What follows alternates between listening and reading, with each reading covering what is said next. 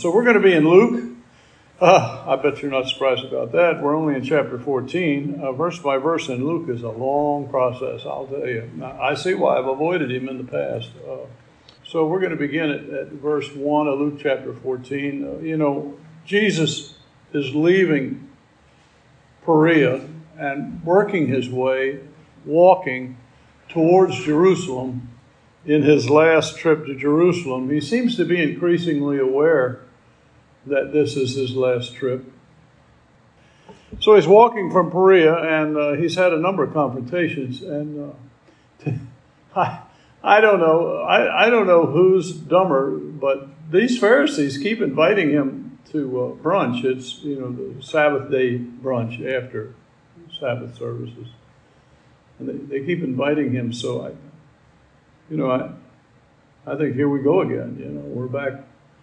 Breakfast with the Pharisees, And it came to pass as he went into the house of one of the chief Pharisees to eat bread on the Sabbath day. Now, I picture this as a pretty small congregation because we're not in Jerusalem and we're not in a big city. We're actually walking towards Jerusalem. So I don't think he's in a congregation much larger than we're in right now. But nonetheless, it's customary to invite significant guests when they come to church home to dinner, and they did that.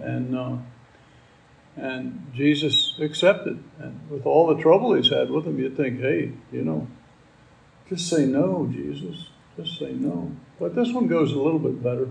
And what interests me as I read this at the beginning of the week and started to think about what we talk about today, I thought, Jesus is so courageous. He says things to people that we would never say. At least I would never say. I'm too big a chicken to say things like that. And when I was teaching high school, you got used to correcting the class. And there seems to be a little bit of that there. But I know to the Pharisees, they would think, this man just doesn't know his place. Because it's not up to him to correct our behavior. And the truth of our story today is they don't know Jesus' place. They don't recognize who's here. And it's just an incredible tragedy. So then, behold, there was a certain man before him which had the dropsy. I don't have any idea why this fellow's here. Chuck Missler thinks it was a plant. I almost don't. I almost think it was accidental because, interestingly enough, the Pharisees didn't pay much attention to this guy. Dropsy sounds horrible, and it is, but it kind of gives you the impression that the guy walks along a little bit and then drops, but that's not what dropsy is. Dropsy is a water retention on a clinical level. Edema, I think a doctor might call it. It calls from heart failure, liver failure, kidney failure, cancer, malnutrition. There were some diets in the Middle East that would cause it. Now, I've had that with medication that I've taken for too long, and time to get off that medication because you've got edema, and it could cause you to have a heart attack. But it would have to be pretty bad for people to know it. I mean, to just walk into a room and see, oh, Bob's got edema, that's bad. Of course, maybe their legs were sticking out and you could see it right away, but it just didn't seem like it would have drawn much attention unless it was very bad. And when you think about Jesus just healing it miraculously, there should be a message about who this is sitting down to breakfast with you, should there not? I don't know. This is, anyway, the only example in the entire Bible where this disease is healed. So you almost get the impression from the next verse that the Pharisees were thinking about setting him up, or they had set him up, because Jesus gives this kind of like, okay, you got this guy that's sick. It's the Sabbath day. You've invited me to lunch. Okay, the ball's in my court here. So then he puts the ball back in their court, and he says to them, and Jesus answered and spake unto the lawyers and Pharisees, saying, is it lawful to heal on the Sabbath day? And no one said anything. They held their peace. Now, maybe it was the tone in his voice. I don't know. Maybe they'd heard about what had happened in other communities. I don't know, but why were they quiet? They're a pretty passive group of Pharisees in this town, They held their peace. And he answered them, saying, which of you shall have a donkey or an ox fallen into a pit and will not straightway pull him out on the Sabbath day? And is this guy not worth more than your donkey, And they could not answer him again to these things. So they held their peace. Praise the Lord. And he put forth a parable to those that were bidden, and he healed the guy. Did I read that to you? Maybe I skipped it. Yeah, I didn't read the end of verse 4. And they held their peace. He took him and healed him and let him go. And he answered, saying, which of you shall have a donkey or an ox fallen into a pit and will not straightway pull him out on the Sabbath day? And they could not answer him again to these things. We get a little misguided with our animals sometimes. Sometimes we put more concern about our animals than we do about people. And Jesus is pointing this out. So once again, he heals this guy. And this time, with apparently little resentment, at least not that's told, or maybe they already know the plan of getting Jesus killed and they're not going to involve, I don't know. If it was a plan, they chose not to take advantage of what would be deemed a failure on Jesus' part. But the interesting thing to me is it would appear, let me get up to verse 7. Okay, yeah, it is. I have it up there. Thank you. He put forth a parable to those which were bidden when he had marked how they chose out the chief rooms, actually the first reclining places, literally in the Greek, the first places of reclining.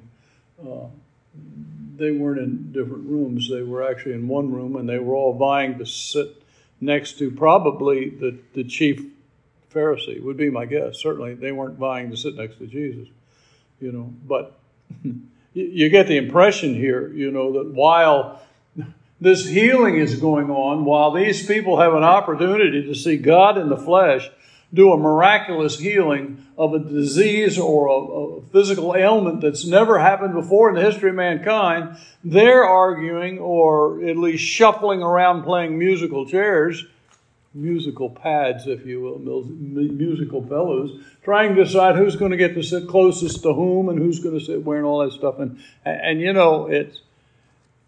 it's funny and sad, both at the same time. Each one striving to get into the best seat, sit closest to the right fellow. Apparently, when you went home for Sabbath dinner, they didn't have place settings, and you didn't have your name there. We walk around now and find out where our name is.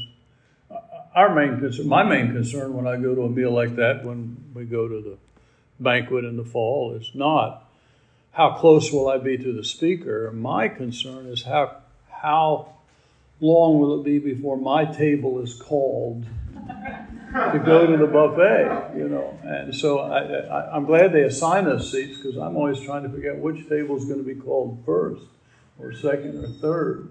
But that wasn't the issue here.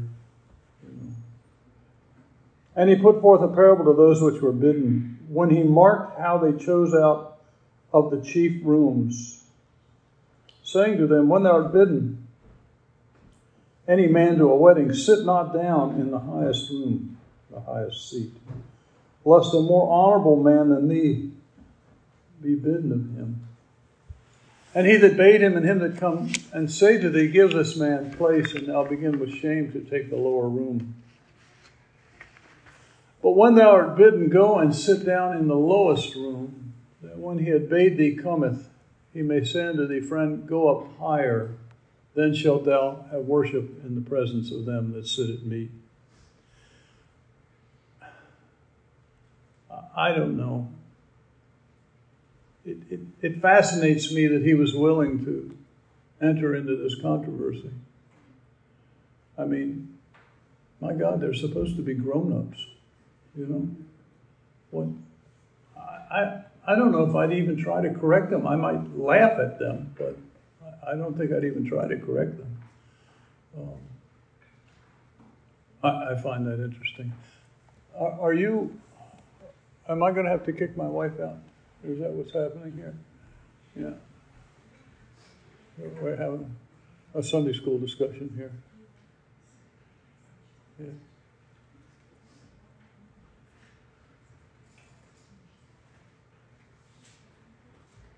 All right.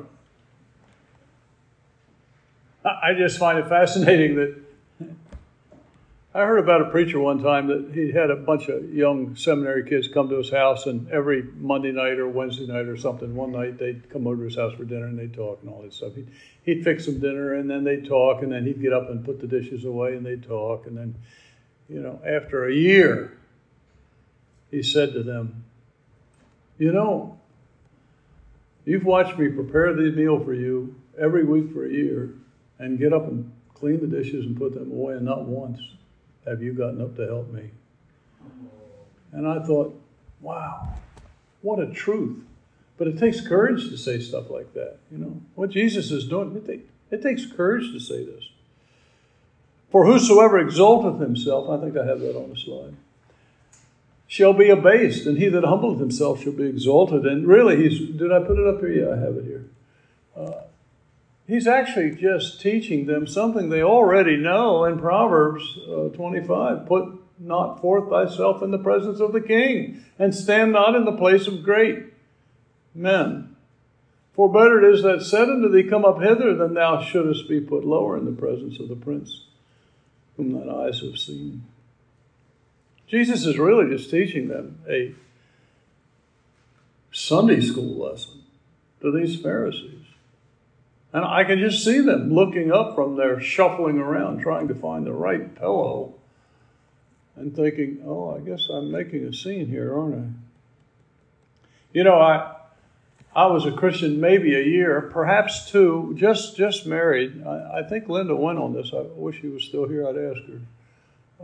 When one of my cousins got married in a Catholic church outside of, I think, Alexandria, Virginia. And we took my mother. I think it was just my mother, Linda, and I, but my memory's not good. We're talking 60 years ago. 50 anyway, 50 years ago. And my mother was leading the way into the Catholic church. And of course, we were on the bride's side, so we were over here. And she just steamed right on up to the row behind the front row and sat down. And I followed her in. I sat down. I said, Mom, this is probably reserved for the family. She says, well, I'm family. And we were sitting just about where we sit now, except over one side. And I said, I don't know, Mom. I don't know. And then it wasn't long after that I don't remember who in the family came up and said, Aunt Marion, you really need to move back a row because this is reserved for the family. And I had just read that in the Bible as a brand new Christian. I might have been a Christian 2 years, and when I sat down, I was so embarrassed. And then when I got up, I was really embarrassed, and I thought, oh boy, this is like elementary school Christianity. So we were asked to move back one row. I was very embarrassed. She wasn't. Yeah, she didn't. I don't know. Linda and I were embarrassed, though. And then this little phrase here comes up. I put it in red not because Jesus said it, but because I wanted you to see it. He said also to him that bade him. Wait a minute. That was the chief Pharisee, right? So you got to take the rest of this piece that we're going to look at today as a message to the chief Pharisees, the one that invited him. I'm assuming that's what it means. When thou makest a dinner or a supper, call not thy friends, nor thy brethren, neither thy kinsmen, nor thy rich neighbors, lest they also bid thee again, and recompense be made. Now, wait a minute. Would I say that to the guy that invited me to dinner? Be careful who you invite. Now, I don't believe Jesus is against us having dinner with relatives or friends. Don't get me wrong. I think Jesus saw an ulterior motive going on here in the invitation of this dinner, but there's a message there for all of us. And he actually repeats this lesson over and over. The point, I suppose, I actually don't suppose I know the real point. But the point, I suppose, is if I'm hoping to get some kind of spiritual credit for what I'm doing, it can't be for people that I expect to pay me back. So maybe Jesus knew, having known all things, I think there's a good chance of it, but maybe he understood that whoever invited him, if it is a chief Pharisee, had ulterior motives. in the names of those people whom he invited. Maybe he had an ulterior plan or an ulterior motive, and Jesus is addressing the heart issue of this Pharisee, which I think is interesting. But the point is, you can't just do nice things to people because we expect them to do nice things back to us, and then expect God to pat us on the back and say, oh, you're doing a really good job, Bob. And Jesus wanted to point this error out. Now, he's sitting down to eat with these people, and so far he's offended them 3 times, which is better than the shouting match the last time he had breakfast with the Pharisees. But still, he's not off to a good foot. He's not off on a good foot, I think is the right way to say it.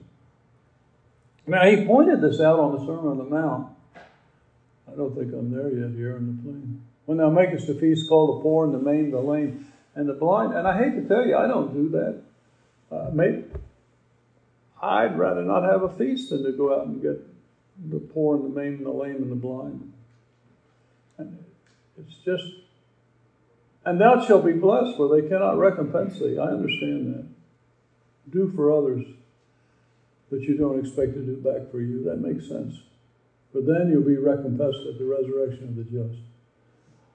I'm not sure I'd want to make a dinner in that situation. But I say unto you, Matthew from the Sermon on the Mount.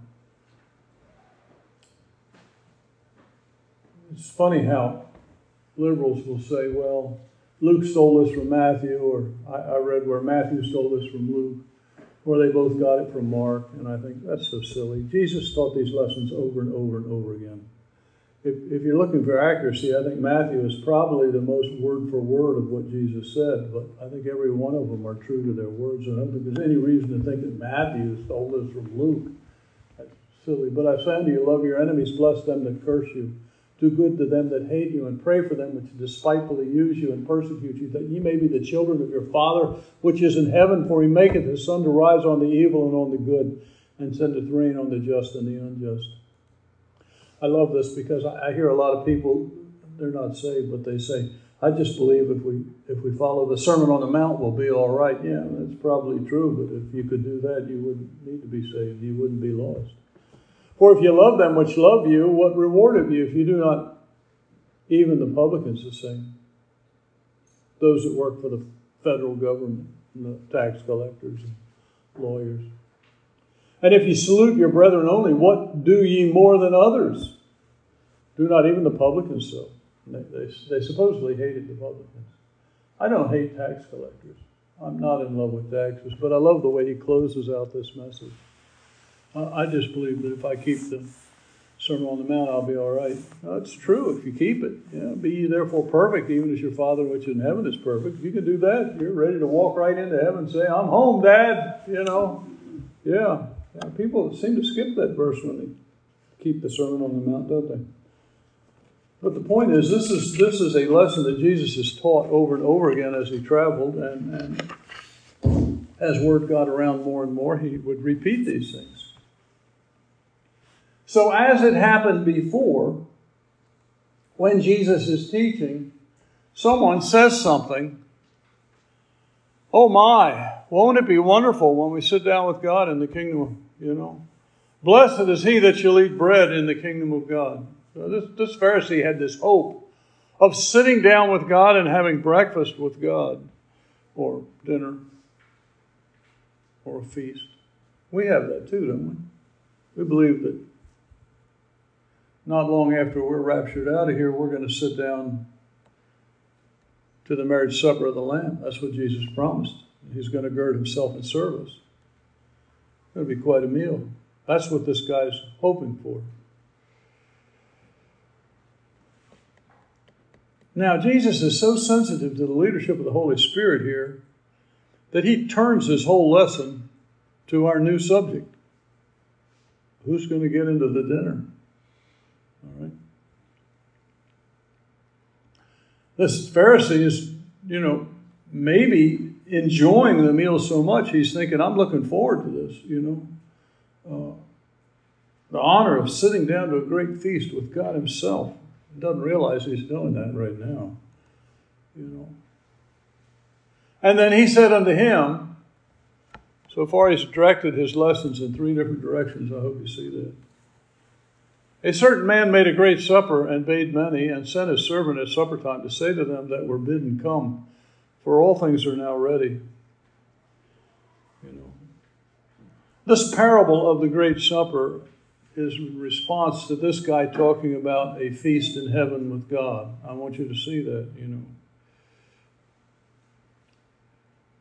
Understand in this parable, the invitation is past tense. This man had already invited them. They have accepted the invitation. And they probably didn't RSVP in that culture, but they said, yes, we will be there. My family will be there. The invitation goes out. The RSVPs come back. This man kills the animals, prepares the vegetables, gets all the fruit. He's all ready to go. It's now 5:00. The feast is prepared. His animals have been killed. The money has been spent. And now he's sending out word, dinner's ready. The preparations are finished.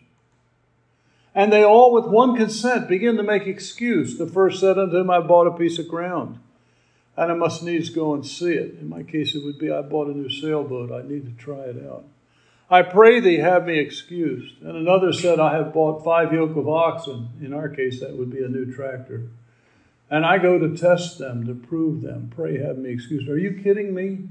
This guy bought land sight unseen and now needs to go check it out?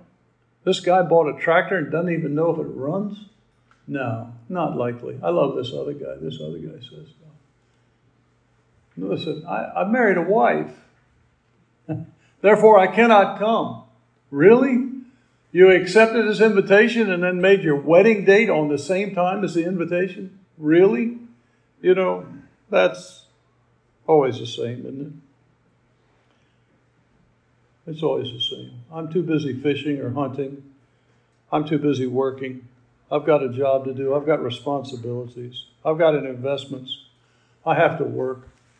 My family keeps me. All these excuses, always the same, about why we can't do what we told God we were going to do. Always the same. Well, go on. Click the thing. There we go. So that servant came and showed his Lord these things. And said the master of the house, being angry, said to his servant,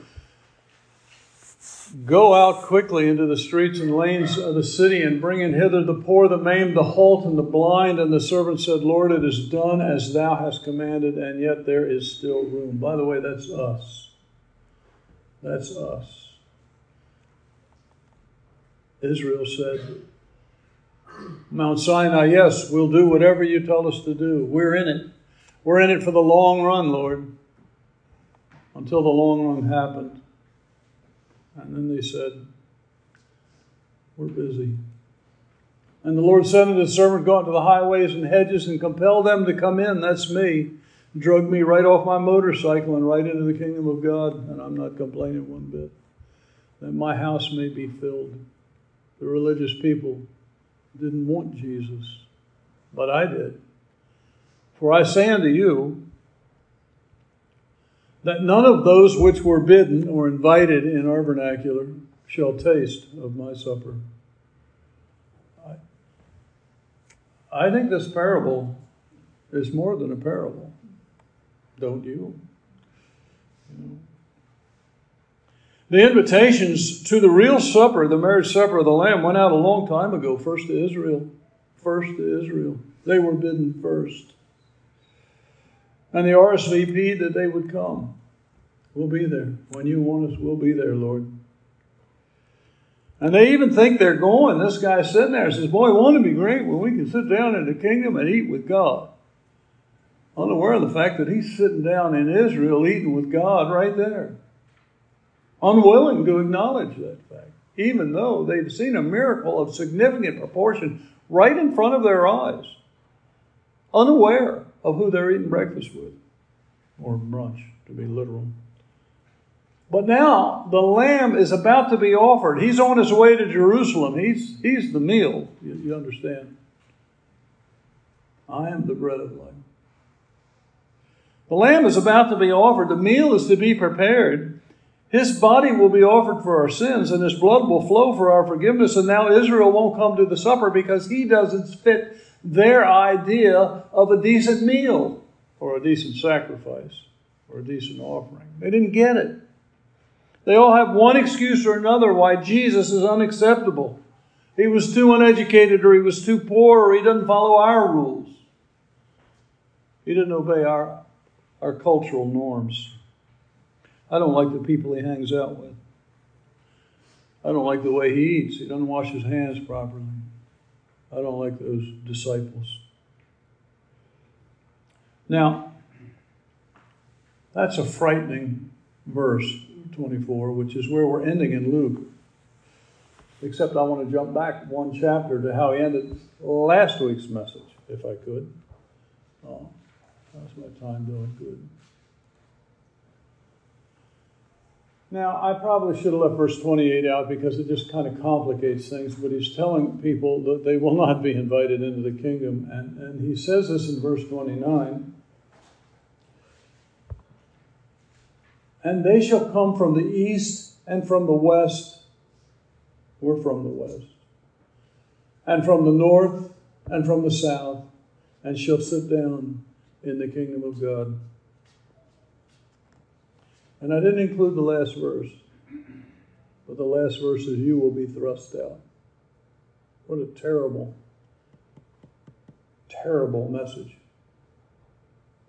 I don't know if they could keep chewing or not. It'd be interesting to see their reaction when he makes a statement like that, as he did last week to them. This is becoming a recurring theme in all his lessons when he talks with people, is that if you don't recognize what's being offered you today, you are going to be shut out of the kingdom. That's the message. Frightening, frightening thought. Now, we're going to celebrate the Lord's Supper here. And I think it's been a while since we've had the Lord's Supper, because neither me or the preparers can ever remember when we're supposed to be doing it. But I can't remember when we did it last, to tell you the truth. But this pictures, for those of us who believe, a beautiful, I don't believe there's any magic or spiritual power or blessing that's bestowed upon those who partake of the Lord's Supper, because I see it as an example. It's a visible parable, if you will. And as I spoke at the funeral last week, the fact that when Jesus celebrated this, he took unleavened bread. By the way, judging from that bread dish, ours is leavened. Yeah.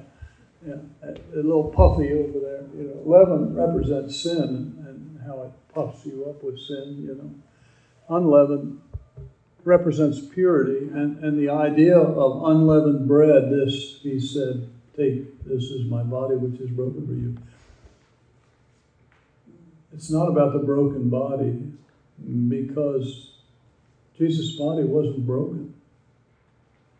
This is about the purity of Jesus' body, that he was indeed the pure, sinless Son of God who took our sins to the cross in our place. And without that purity, his death would have been meaningless. So when we take this bread, it reminds us that Jesus offered his own body as a sacrifice in our place. And as we drink this cup, we're reminded that it's his blood that was spilled on Calvary that cleanses us from our sins. He is indeed what God was setting up all the way back in Egypt at that first Passover.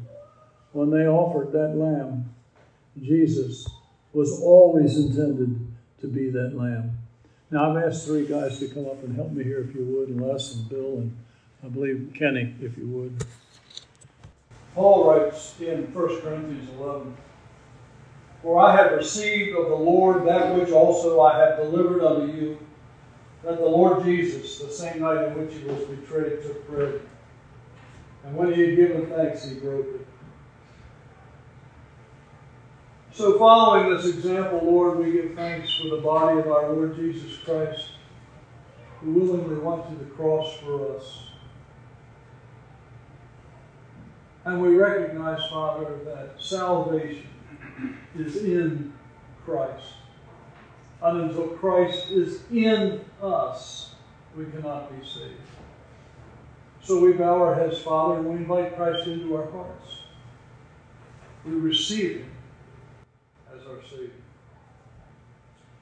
And He said, "Take, eat, this is my body, which is broken for you. This do in remembrance of me." After the same manner also He took the cup when He had supped, saying, "This cup is the New Testament, the new contract, the new agreement in my blood." We have a new agreement in His blood. "This do ye as often as you drink it in remembrance of me. For as often as you eat this bread and drink this cup, you do show," in the King James, show, S-H-E-W, shew, it means to proclaim. It means to proclaim the Lord's death for us. "For as often as you eat this bread and drink this cup, you do proclaim the Lord's death until He comes." Until He comes.